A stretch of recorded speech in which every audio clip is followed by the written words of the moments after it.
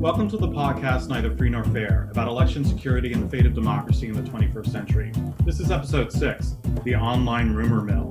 I'm James Long, Associate Professor of Political Science at the University of Washington and co-founder of the Political Economy Forum. On today's episode, I want to return to some topics we discussed on previous podcasts about the roles of misinformation in social media by diving deeper into a discussion of where rumors, fake news, and deepfakes actually start online, why and how they spread, and what, if anything, that means for protecting electoral integrity.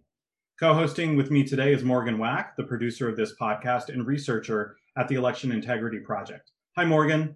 Hi, James. We are joined for this discussion today by Emma Spiro, an associate professor in the Information School and the co-founder of the Center for an Informed Public at the University of Washington. Emma is also the co-director of both the Data Lab and Social Media Lab, where she researches online rumors and how they pollute political discourse on social media and magnify real-world crisis events. Hi, Emma. Hi, James. Hi, Morgan. So, Emma, we had your colleague Jevin West on the podcast last week, who raised many of the broad issues facing misinformation and social media ahead of this year's election. But Morgan and I wanted to take the opportunity with you to explore further some specific threats that online communications may pose to real-world events like elections. But first, what is an online rumor? That's a great place to start, James. And I think oftentimes we don't step back and actually think about the terminology that we're using in these cases, especially in this particular domain. And I think this is really important because the words that we use, especially when we talk about information and how information spreads, really do carry assumptions about who's participating, how it spreads, what solutions might be possible and or even desirable in these cases. So we've been studying rumors for a really long time, good on, a decade now, let's say. So we define rumors as information that's being talked about, and at the time it's being talked about, it's unverified. So that means for us, a rumor could turn out to be true, or it could turn out to be false. And you might sort of distinguish that from misinformation, which we think about as false information, or even disinformation, which is false or misleading information that's sort of shared or spread for some objective, political objective, personal objective, and fake news, which we tend to think about as false information that is portrayed as news or fact. So when you talk about these different aspects of rumors, you have in your previous work talked about how rumors aren't necessarily good or bad. They can be indifferent, they can be one or the other. So can you explain for us how a rumor could be perceived as good or bad? And can you possibly give us an example? Yes. So we actually build a lot of our work from the very long history of studies of informal communication or rumoring behavior in the social sciences. And so when you think about this from a sort of social science perspective, there's been a lot of theory that's been developed about how rumors can actually serve a social function. A context where we've operated a lot, and this has been traditionally studied, is during the context of crisis events, right? So imagine there's a large earthquake or an upcoming election, and people are really uncertain about what's going on, and they have to make decisions. In the crisis context, these can be life or death decisions, right? Do I evacuate my home or do I not? And so in many cases, this informal communication, when groups get together and try to make sense of what's going on, that really does help relieve some of this anxiety, relieve some of the uncertainty, and allow them to make those decisions.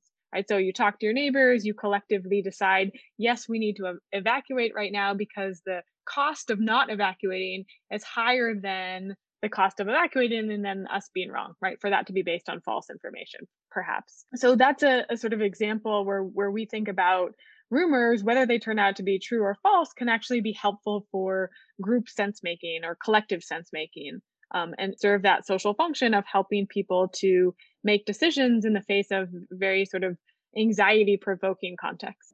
So then an online rumor is very much like a rumor, like a game of telephone. Maybe you whisper something or you hear something, or it's early stages about something emerging and you've heard information and you're passing it to one person or another. Is there a specific online aspect of the rumor itself that helps us understand either the ways that it's similar to just kind of a normal rumor that we may say out loud or different? You know, a lot of the early theories of rumor really did sort of operationalize or think about rumors like the game of telephone. Right? And so if you can imagine that game of telephone, you know, one of the things you might be concerned about and why the game is sort of so fun to play, let's say, is because of the distortion that might happen, right? So as the rumor travels through person to person or along the social ties, it might become distorted. And so that was the focus. This distortion process was really the focus of a lot of early work. Why did that things get distorted? How did they get distorted? And then what was the implication of that?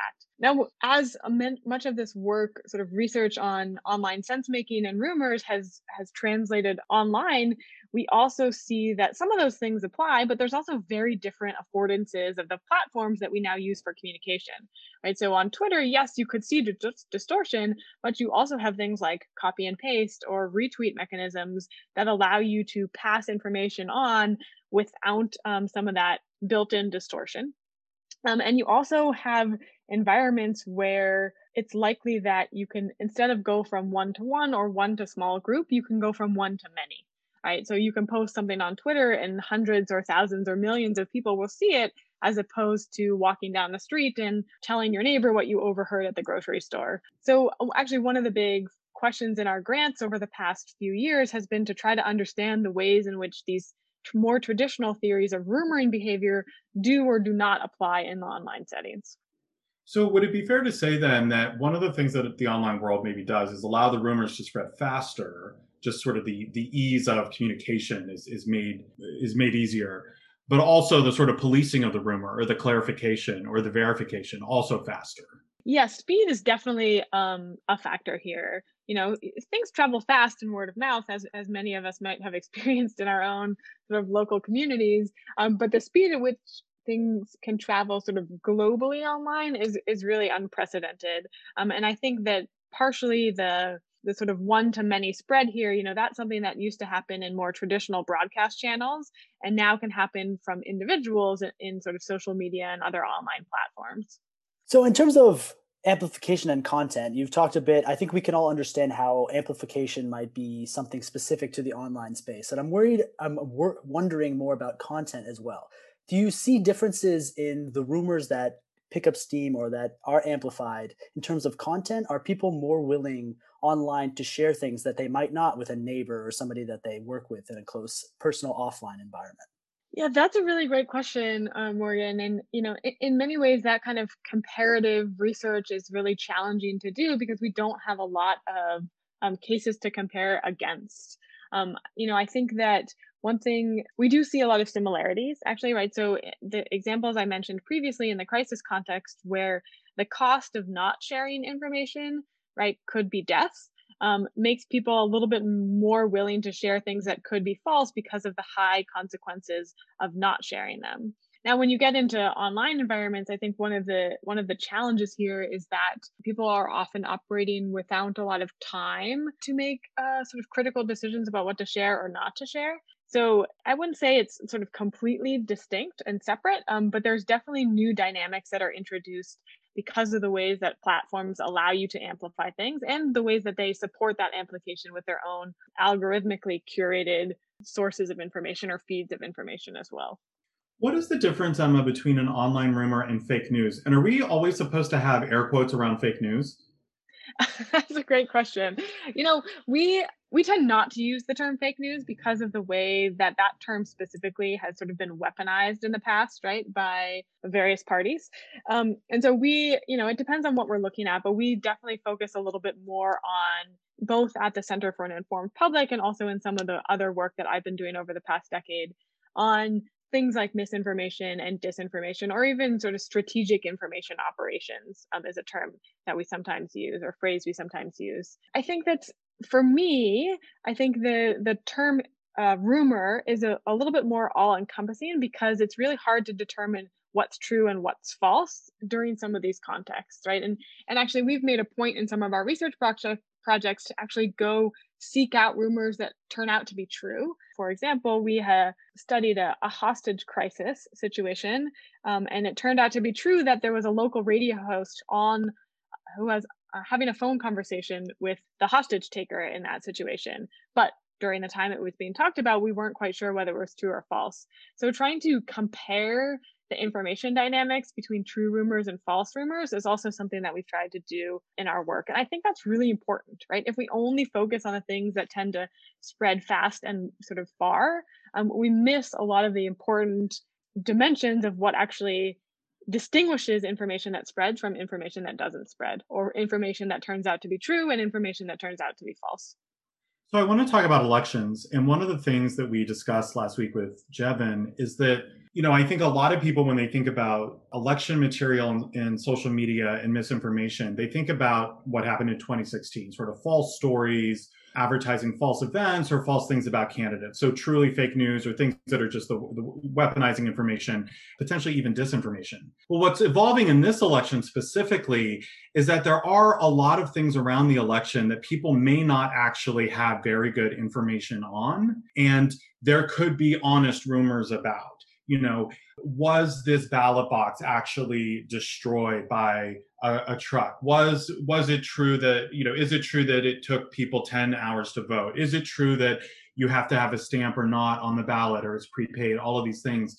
So because Americans are now entering an election period where there's just a lot of new things that they have to worry about.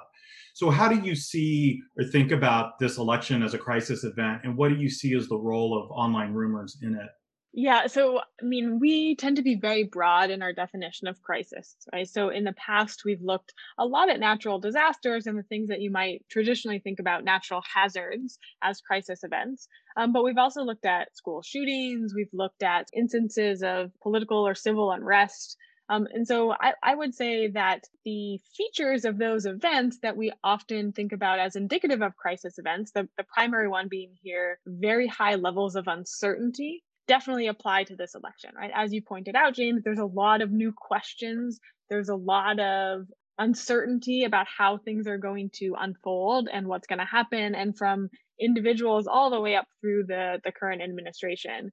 And so I think this is definitely something that we consider from the sort of framework of studying crisis events, and we're taking a lot of those lessons into our exploration of this current election cycle and the things that are leading up to our November election.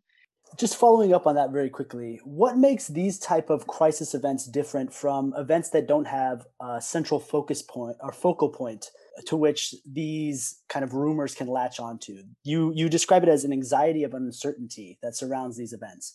And I'm wondering, this election period, what about these rumors that you've seen come through really propels them or differentiates them from the rumors that don't catch on?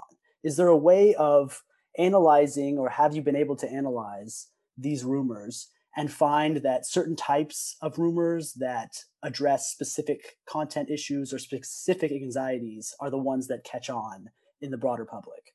Yeah, that's a great question, Marie. And in some ways, this is something that is one of those core questions within sort of the social studies of rumoring behavior and misinformation and now disinformation, is really to try to figure out why some things spread and why others don't. And I don't know if we've fully answered that question, but we have some ideas about some of these things. We know that information that tends to sort of elicit emotional responses gets spread, right? So there used to be a kind of theory of what used to be called wish and dread rumors, right? So when you wish for things and it's sort of a happy take on things, that's less likely to spread, and things that are just really sort of dire interpretations of the context tend to spread more. And so we see things like that. I think for this particular case, there's a lot people have invested in the outcomes that are going to be upcoming. And so that also sort of speaks to our emotional states and our worldviews, right? We sort of tend to think about rumors as, not necessarily something that's completely fabricated and completely outside the realm of believable, right? They build on those things that sort of we believe in or value already, and try to take advantage of the fact that they do sort of align with our way of viewing the world. And that sort of helps to keep them sort of within a frame of salient information within a specific community. So Emma, can I describe for you my own wish and dread at an election, and then have you tell me why I should either be more wishful or less dreadful? So here's my wish and dread I'm thinking of. In 2000, because of the disputed vote count in Florida, when the networks called Florida very early on for Al Gore, and some of that was based on the exit polling. Then in 2004, the networks were very reticent to use the exit polls in an oversized way in terms of their projections. That's not the only thing they ever use. They use real vote counts as well. But they were very, very cautious.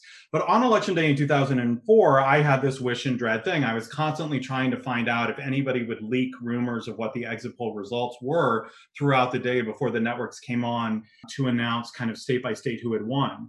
But my question is, those rumors would have only done me good for a few hours, because then at some point we're all watching, the three networks, or the three networks plus some cable news, and we're all kind of coordinating on the real information. So I'm wondering, what is the lifespan on these election rumors, and, whether they're wish and dread or not? And isn't there a point at which it's something that is this important and is such a focal point that we're all just going to converge on the real news and what the real information is that we have, because we're all waiting for the Associated Press to call the race, or we're all watching NBC, ABC, or CBS?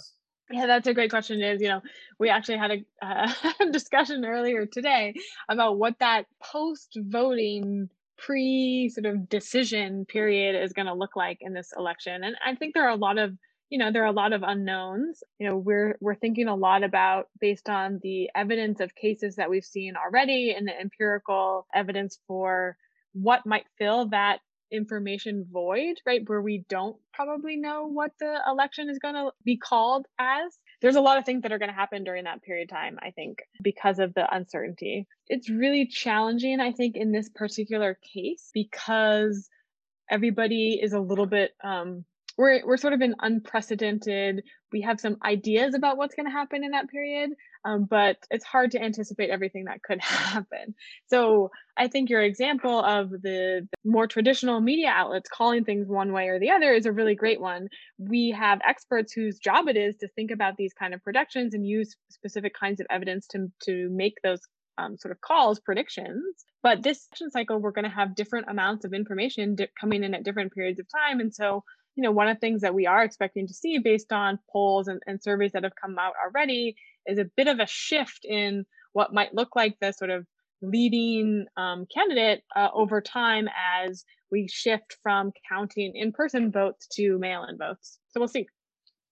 Yeah, it's a great point. As Emma said, we had a meeting about this earlier, and I was wondering, James, if you could provide us with some comparative context, because the US has been relatively spoiled in recent elections at having the vote count be relatively quick, being able to come up with a general prediction of who's going to win large elections the day of or within a few days of the election. But this is not always the case in other countries or in other contexts. And I'm wondering, from your experience working on these contested elections, if you could give us a sense of what you expect or what we should look out for in these kind of uncertain post-election periods.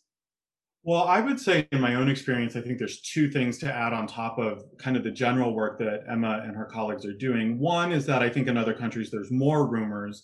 And two, I think there haven't been historically the ability to converge on the truth through normal broadcast news or newspapers as quickly as in the United States. So I'll give you an example. The very first international election observation I did was in Kenya in 2007. And that election, I mean, you probably know, is kind of this iconic case of rumors building around how the ballots were being counted. And you sort of have newspapers releasing editions once a day. And then over certain days, you're seeing the vote count shift in ways that were surprising. And so people sort of filling in with the rumors in the meantime, as well as the votes coming in on television. Now, of course, most Kenyans at that time didn't have television, but even on TV, people are trying, it's broadcasters just trying to relay what the vote counts are, but all sorts of rumors going on about various political actors and factions and various machinations. And a lot of it spread on SMS. And that's actually where the development of Ushahidi, this crowdsourced platform, allowing people to report on what they have and then kind of follow up to try to tamp down on rumors at the same time as provide information, really developed from. But I can tell you, Morgan and Emma, I sat, I was there in Nairobi. I was on my phone the entire time, texting and calling people. This is before really Facebook was big, before Twitter and other media and mediums. And, SMS is kind of how we did it. And it took a very long time. And, you sort of get the rumor resolved at the point that all the thing, it's all too late to do anything about. The president's on his way to get inaugurated. That's the point at which the rumors have resolved themselves and you know what the outcome is. James, do you think that there are also going to be some things that never get resolved?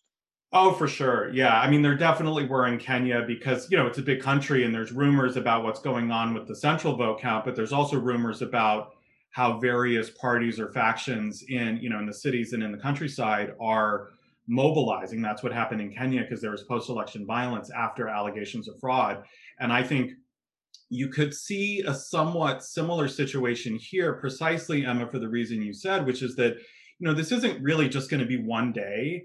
Americans that are used to seeing knowing the result by the time they go to bed, this could take weeks and weeks. And that's much more like what a lot of developing countries face. They don't have vote counts done automatically and that easily. And so I think that really does open up the opportunity in this space for a lot of these rumors to spread. And I think at the end of the day, kind of regardless of what happens, certain rumors will probably be always believed by certain sides because they didn't like the outcome that came about. Yeah, this is an interesting segue to some of your work on the quantitative or at least the mathematical side. And I'm wondering, Emma, if you could describe for us your idea of rumor proportions. You have talked in the past about how both media platforms, traditional and social media platforms, have approached the addressing of rumors, whether taking off rumors that are notably false or labeling rumors they believe to be false. You have another conception which kind of relies on the wisdom of crowds in some way, or at least some sort of crowdsourcing. And I was wondering if you could tell us about how you feel rumors should be addressed and why it's not so simple to just take away rumors that are automatically false. Yeah, that's a great question, Morgan. And so I think, a lot of this work stems from the fact that we are operating from sort of a more social science perspective, that there is a social value to people being able to informally communicate and sort of rumor with each other, because we still think about rumors as something that could turn out to be true or could turn out to be false. And very, if you take a very top-down approach and just say we should get rid of all rumors, right, that are sort of flowing in our platform, that gets very close to censorship, and it does sort of not take into account this potential benefit of rumors in some cases. And so some of the work that I did over the past couple of years, actually with a postdoc of mine, Pete Kraft, was to think about, people as sort of an information processing system online, right? So they're taking in tidbits or facts or observations about the world, and they're trying to reconcile them with each other and with themselves, and they're trying to process into what they think is the sort of current state of the world, right? And so one of the things that we've talked about is maybe a better way to look at this, rather than just say, is this rumor true or is this rumor false, and that determine the sort of platform action, is to think about, well, is the sort of support or denial of this particular rumor in proportion to the evidence on either side, right? What evidence means here, I think, is in our sort of conceptualization, a little bit more nebulous, harder to determine. But, and one of the things that might be concerning in that framework is when rumors are growing out of proportion, right? So when they are growing sort of disproportional to what you might think about it as sort of the evidence or claims for or support for that particular rumor. And so that paper kind of makes a more conceptual argument of it's too simplistic to think about true rumors and false rumors. What we want to be able to do is think about rumors that are growing out of proportion, sort of where the amplification is outpacing what we might see as the evidence for that particular side of the story.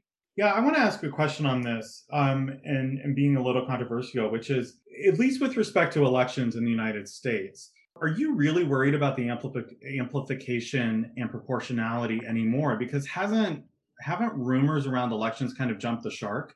I mean, I can see why a lot of people on Facebook and Twitter in 2016 may not have known that there was a lot of misinformation or rumors being spread by Russians or others. But at this point, isn't it all kind of baked in? And the people that are, quote unquote, spreading rumors, for instance, on the Pizzagate scandal, those are people that are going to believe it anyway. Like, what is the worry that we should really have about amplification or proportionality actually growing? It seems to me that it would actually just kind of decline and then have a steady rate of people that are always going to believe that no matter what. I mean, you definitely have true believers, right? As my colleague and collaborator Kate Starbird likes to say. But in many of the cases we have studied before, amplification by sort of key actors that already have large audiences is a really important mechanism for how we see information spread. And in fact, if you think about kind of the way that many social networks are structured or put together, patterned, right, you often get cases where information sort of is in a sort of local cluster or a little bubble. And the way that it spreads outside of that is through sort of weaker or longer range ties or through amplification by these hubs that really bring it into other parts of the network. And so, from a sort of social network perspective, but also from an attention dynamic perspective, this is actually one of the key questions we've been trying to address in our research, is to highlight the fact that amplification is really important and it intersects with information dynamics in really critical ways. An example, maybe more specific example of something that we're sort of currently working on, hot off the press kind of thing, is actually during the false missile alert that happened in Hawaii. We've been doing an analysis of posts that, if you compare this particular post to that author's history of content and the engagement it normally gets, this post sees orders of magnitude more engagement. So orders of magnitude more retweets as one example. So what about this particular piece of information sort of allowed it to be amplified in such an extreme way? And this is separate from things that are just popular, right? That receive the most retweets. This is all sort of on a user basis compared to that person's baseline. And we see what happens is we get people with large audiences shining their spotlight on this particular person and this particular content. And so these are really critical mechanisms, I think, in the ways that information moves across the social network in specific ways and becomes amplified in ways that it wouldn't have previously. But isn't that also precisely how it becomes siphoned off and contained? I mean, I think that's kind of my larger question, is that the more it gets amplified, then the more that we shine a light on it and realize it's nonsense. And then the more that we say, if you're in this part of the network, you're just wrong. And no, people are not going to actually join that network, and that network's message is not going to get outside that network beyond a certain point. And so isn't this actually how you sort of destroy the bad nodes in a sense? Yeah, that's an interesting question. Daisy. I don't know if this answers it directly, but one thing that we do see in our own research is that we've studied rumors, and then we've looked specifically at confirmations of that rumor versus denials of that rumor. And one of the things that we consistently see is denials get overwhelmed sometimes by confirmations. And that it's there, the denials are there, they can be used as signals of potentially false information. But oftentimes they do sort of get overwhelmed by confirmations. And you actually see cases where stories out there, it's been completely debunked. And then it actually like you wait a little bit of time and that story comes back. And when you lose the context of the denials or the certain ways that it's been debunked, it can actually sort of resurge and see sort of cyclic kind of behavior in terms of its prevalence on social media. And it's just, I think, a really challenging, complicated question, because in social media, you often take messages out of context. You can wade into an information space and see content in isolation that isn't tied to the context in which it was produced, the ways that it's been responded to, all these different things. So it's much easier, I think, in social media platforms to be able to encounter information and not see the sort of linked information that you need and to interpret that in a specific case. I want to pivot here slightly on that point, and I want to ask you about the behavioral aspects, because we talk a lot about the incentives of these structural factors, the structures of these social media platforms. And I'm wondering how you feel about individual behavioral psychology and how that plays a role in the spread of rumors. I know you've talked in the past about our conception of individuals is not necessarily correct. We don't rationally process rumors. We process in more of a binary way of true and false rather than with these gradations of uncertainty. So I'd be curious to hear your thoughts on how that plays into the spread of rumors and the prominence of rumors online and offline. That's a great point, Morgan. And unfortunately, I'm not a psychologist. I'm a sociologist by training, which means that I tend to think about things as sort of more of the network or group level kinds of mechanisms. I will say that I think this is one of the understudied areas. If you think about sort of the misinformation space in particular, we don't often think about what are the individual incentives, reputational or otherwise, that I gain by sharing information, right? The first to be someone or be the first to share information in my network, or be the one that shares some like crazy, ridiculous thing that we all sort of accept to be false, but is just too funny not to share, or too crazy not to share. And so I think this is actually one of the areas where we need to do sort of collectively as a field, do more research is to figure out what are the individual incentives that people think about when they share content. And, on the flip side of that, what are the kind of possible interventions that might be effective if we want to encourage certain kinds of information behaviors? I'm not a psychologist either, but I will play one on this podcast for the sake of the following question, which is, so what? I mean, let's say that people hear rumors, or even if they read fake news or misinformation, and they just think the wrong thing about something. Why does it matter? Do Christians look at Jews and Muslims and say, oh, like they believe rumors and misinformation because they don't believe, the same religious text that I believe, and vice versa? What difference does it make if people psychologically believe things that are people believe nonsense all the time, and they, as well as, even if this does drive their behavior, also, so what? Like, they're still autonomous individuals. If we're talking about election, they can allow whatever information they want to enter into their calculus and their voting behavior or not. You're absolutely right, James. So let me ignore elections for a second. So another project we're working on is to think about the effect of the current COVID-19 pandemic, right? And one of the things that we've been working on in the Center for an Informed Public is to try to understand how misinformation about mask recommendations and misinformation about vaccines is affecting people's behaviors. And I think this is a case where there is a very clear so what, right? There's a very clear public health crisis that could be coming if people lose their trust in science and medicine. They lose their trust in social institutions, in government, and sort of authoritative sources for medical recommendations. And if people don't believe in wearing masks, right, we see a lot of really long-term effects of this current pandemic that could be years in the future. And if people don't believe in vaccine science, the sort of scientific evidence for the effectiveness of vaccines, then we end up in a situation where we develop a vaccine and no one wants to take it. Right. And so I think there is a so what for many of these cases. And actually, one of the things that we talk a lot about in the Center for an Informed Public is when we sort of lose our trust in information and sort of we revert back to the I have to make all decisions based on my own observations and experiences. That's not a very happy future, I think.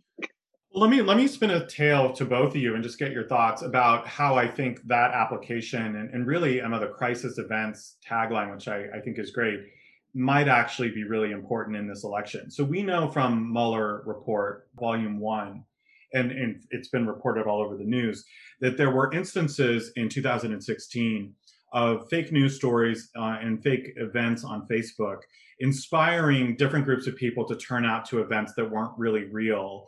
Some of them looked like Black Lives Matter, other of them looked like, kind of right-wing militias, and they were even successful to get them to be like across the street from each other at the same time. I think in this election, the fear is that that could happen again. That would be mobilized online and the message would come out online. And, unlike 2016, where I don't think there were occurrences of actual confrontation, that may actually change in this election. Morgan, do you want to talk about the Army for Trump? I didn't work on that specific piece, so I don't have the specific details. But yeah, so I say that, but so I'm pointing to the fact that Morgan and I are working together on this election integrity partnership, and one of the sort of empirical analyses, these kind of data reports that our partnership just produced, was on the recent call for poll workers, but Hmm. also what Yeah. has been called the Army for Trump, sort of people to monitor polls. And then there's a very direct call for them to submit sort of incidents of potential election fraud. And we just wrote a sort of data brief on this particular case, likening it to what has been termed sort of active measures in the past, thinking about how the actual reaction to this information is a bigger threat than what the action actually calls for itself. So maybe I'll refer listeners to that if they want to take a look at it. But I think you're right, James, that there's been a lot of rumors about this. There's some sort of very real ways that could happen and sort of play out. And then I think there's also a lot of things that are probably just going to sort of fizzle and we won't actually see realized. Well, I think the active measures analog is smart because when the Soviets have tried to infiltrate and threaten election security in the United States, during the Cold War, they were very subtle about it. Because they don't want blowback, right? Because if your active measures are discovered, then the jig is up. And I think what's interesting about the Army for Trump stuff, and by the way, he's the commander in chief of the armed forces, so he actually already has an army. It's not his personally, but anyway, I don't think he needs a separate one. But he's not going to. I guess because he can't deploy the U.S. Army on U.S. soil for the purposes that this so-called Army for Trump is meant to intimidate voters. But the thing that I think is bizarre is that it seems like it's very ham-fisted and it could really overplay their hand and actually cause a reaction from people who believe that this could be a violation of their rights and therefore actually encourage them to mobilize and turn out perhaps even in greater numbers than they would have otherwise. Absolutely. And we were just talking earlier today how there has been sort of the same call on the left to sort of try to get a lot of polling volunteers and people to get out the vote and all that kind of sort of other side of this coin. Okay, so Emma, pivoting over to some of your other work, one project in particular you're working on that's really critical voting issue in this election is the relationship between the police and citizens. What I think is interesting about this is that while social media has a place where there's lots of misinformation has been spread, it's also been a platform that's critical towards police accountability and eyewitness accounts being easily posted. Can you tell us a little bit about your research in that area? Absolutely. So we actually went into this particular project trying to think about the way that the police communicate with citizens and their constituents, and also the ways that citizens, like you mentioned, react towards or think about holding the police accountable for their actions. And actually what we ended up doing in this project was, I think, kind of interesting, but also a function of how police were actually using social media. So we looked at a case study of police use of social media in Seattle and New York. And one of the questions that kind of arose as we were exploring this data was to try to understand how the online audience for these police accounts on social media differs in terms of its social demographic characteristics from the neighborhoods in which these police are sort of supposed to serve. And so we used some computational methods and some sort of statistical models to try to estimate the demographics of the online audience of these accounts and compare them to census data in these police precincts. And what we discovered is sort of maybe perhaps not surprising, but pretty different systematic differences in the racial composition of the online audience and the racial composition of the neighborhoods in these police precincts. And, to sort of tell that story a little bit more, we often see that non-white social media users are actually overrepresented in sort of precincts that have fairly high socioeconomic status and underrepresented in places that have lower socioeconomic education kinds of levels. And so, partly we're hoping to do a bit more in this domain of trying to understand the police-citizen interactions on social media. But as it turned out, there were very few police accounts that were actually designed to engage with citizens. And many of them were treated primarily as a broadcast mechanism. They were even automated in sort of a large majority of cases. And so rather than being a tool that these police were using to interact with and sort of build community, they became a place for sort of information broadcasting.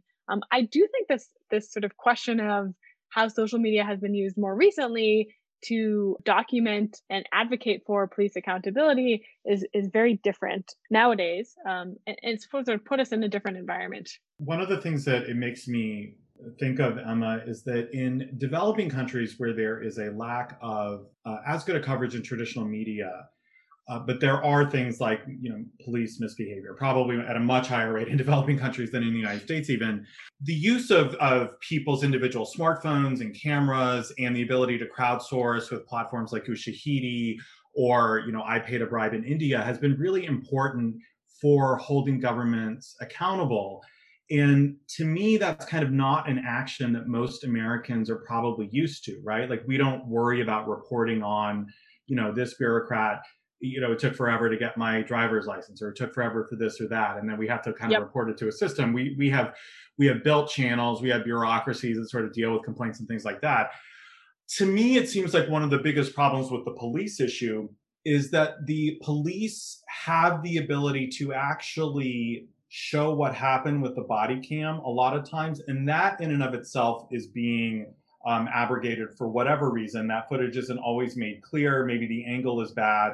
People say the body camera was broken. And that is sort of magnifying the importance of having sort of citizens who happen to be there, obviously very tragically, able to film it and then post it. I guess I'm a little bit worried that if that's how we report on what the police are doing, as opposed to the police having an ability to robustly report on it themselves, that makes me very nervous about the state of police in the United States. Yeah, I think you're right, James. And I mean, it also introduces a whole host of sort of systematic biases where we know that, cell phone coverage or penetration and, the sort of ability of citizens to actually do that work is very different in different neighborhoods, right? All these kind of compounding social inequalities come sort of right to the fore in those kind of situations, I think, for sure. Would it, at a certain point, perhaps encourage people, if you could say a little bit about what deepfakes are, but would it encourage people to actually doctor these photos and put them up online as well, on both sides of the coin? Yeah, that's a really great question. So sort of this larger idea of synthetic media is something that the Center for an Informed Public has also been working more on. And we have some great students who have taken leadership roles in some of that work to design educational materials and also just sort of interactive things to communicate with the general public about what deepfakes are and what their technical capabilities are.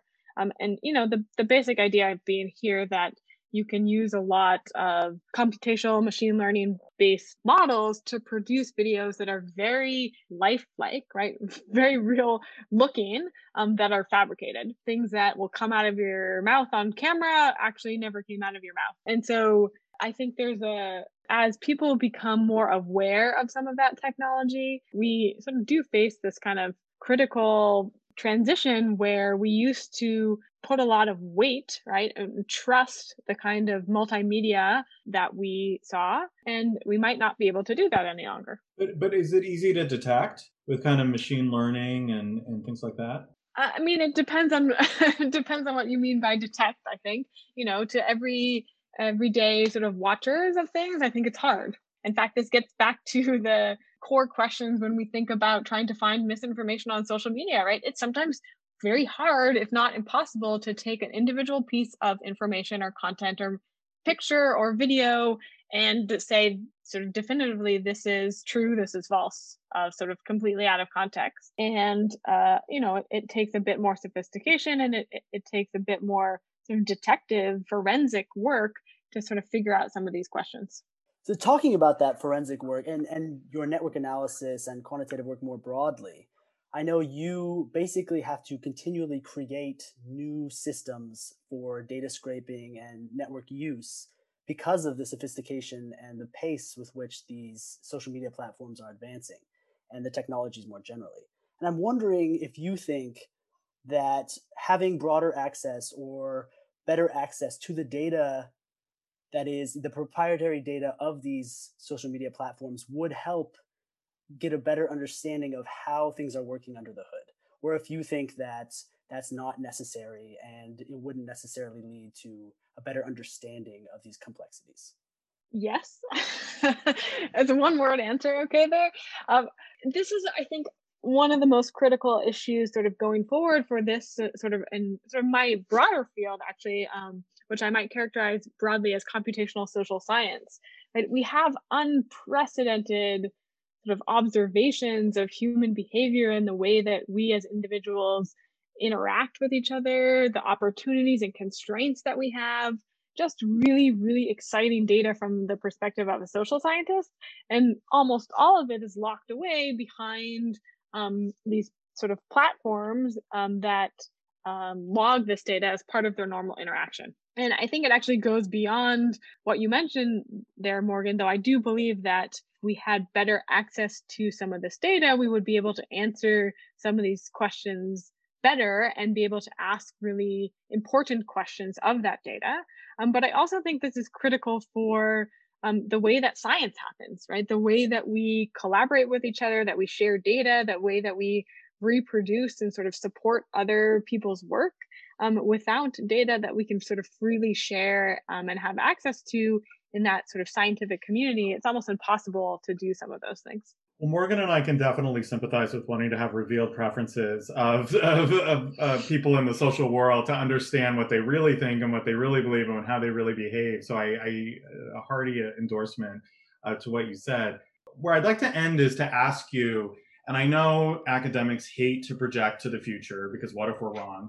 But 5 to 10 years down the line, the world you work in is so rapidly changing. And so I wonder if you kind of have insights or thoughts about where you think things are headed in both a good and bad direction. Yeah, that's a great question, James. 10 years down the road, I don't know. It's funny, actually, when I started sort of thinking about work in this area and sort of even writing project proposals, I always had to include this section, right? What if Twitter doesn't exist a year from now when this project actually starts? And can I still answer the questions that I set out to answer? And I think that's become a little bit more challenging nowadays because some of the questions are really wrapped up in the ways that these platforms were designed. But when I started in this area, I was really focused on the questions about human behavior, right? And the platform itself was just a way to observe that, right? And I think in a lot of cases, it doesn't really matter what the platform is. People don't change that much, right? And so if you're interested in these questions of how people communicate informally with each other and how they collectively try to make sense of what's going on by talking with each other and sharing information, that's going to happen whether it's on Twitter or whether it's on some new thing 10 years down the road that we can't even think about right now. I think the big question is, will we as researchers have any insight or observation of that data as it's being produced of human behavior? So, for me, it's more about the sort of questions that I want to be able to ask, right? Thinking about how networks, right? Social networks, whether they be social interactions or use of language, there's many different ways to conceptualize people being related to each other. Those things aren't going to change. What's going to change is the where that happens and how people utilize those tools and technologies, and whether we as researchers will be able to see what's going on under that hood. Great. Well, thank you so much. Thanks, Emma Spiro, and thanks, Morgan Wack. Thank you. Thank you for having me. Thank you for listening to the Neither Free Nor Fair podcast. Please feel free to listen to our other episodes on iTunes, Spotify, SoundCloud, or wherever you get your podcasts. You might also like the UW Political Economy Forums podcast, which is also available on iTunes and all other podcasting platforms. Our podcasts are produced by myself, Nicholas Wittstock, and Morgan Wack. Our theme music was created by Ted Long. Please feel free to leave a review as we're curious about your feedback, and if you have any questions, suggestions, or concerns, please contact UW Political Economy at gmail.com. We would love to hear from you.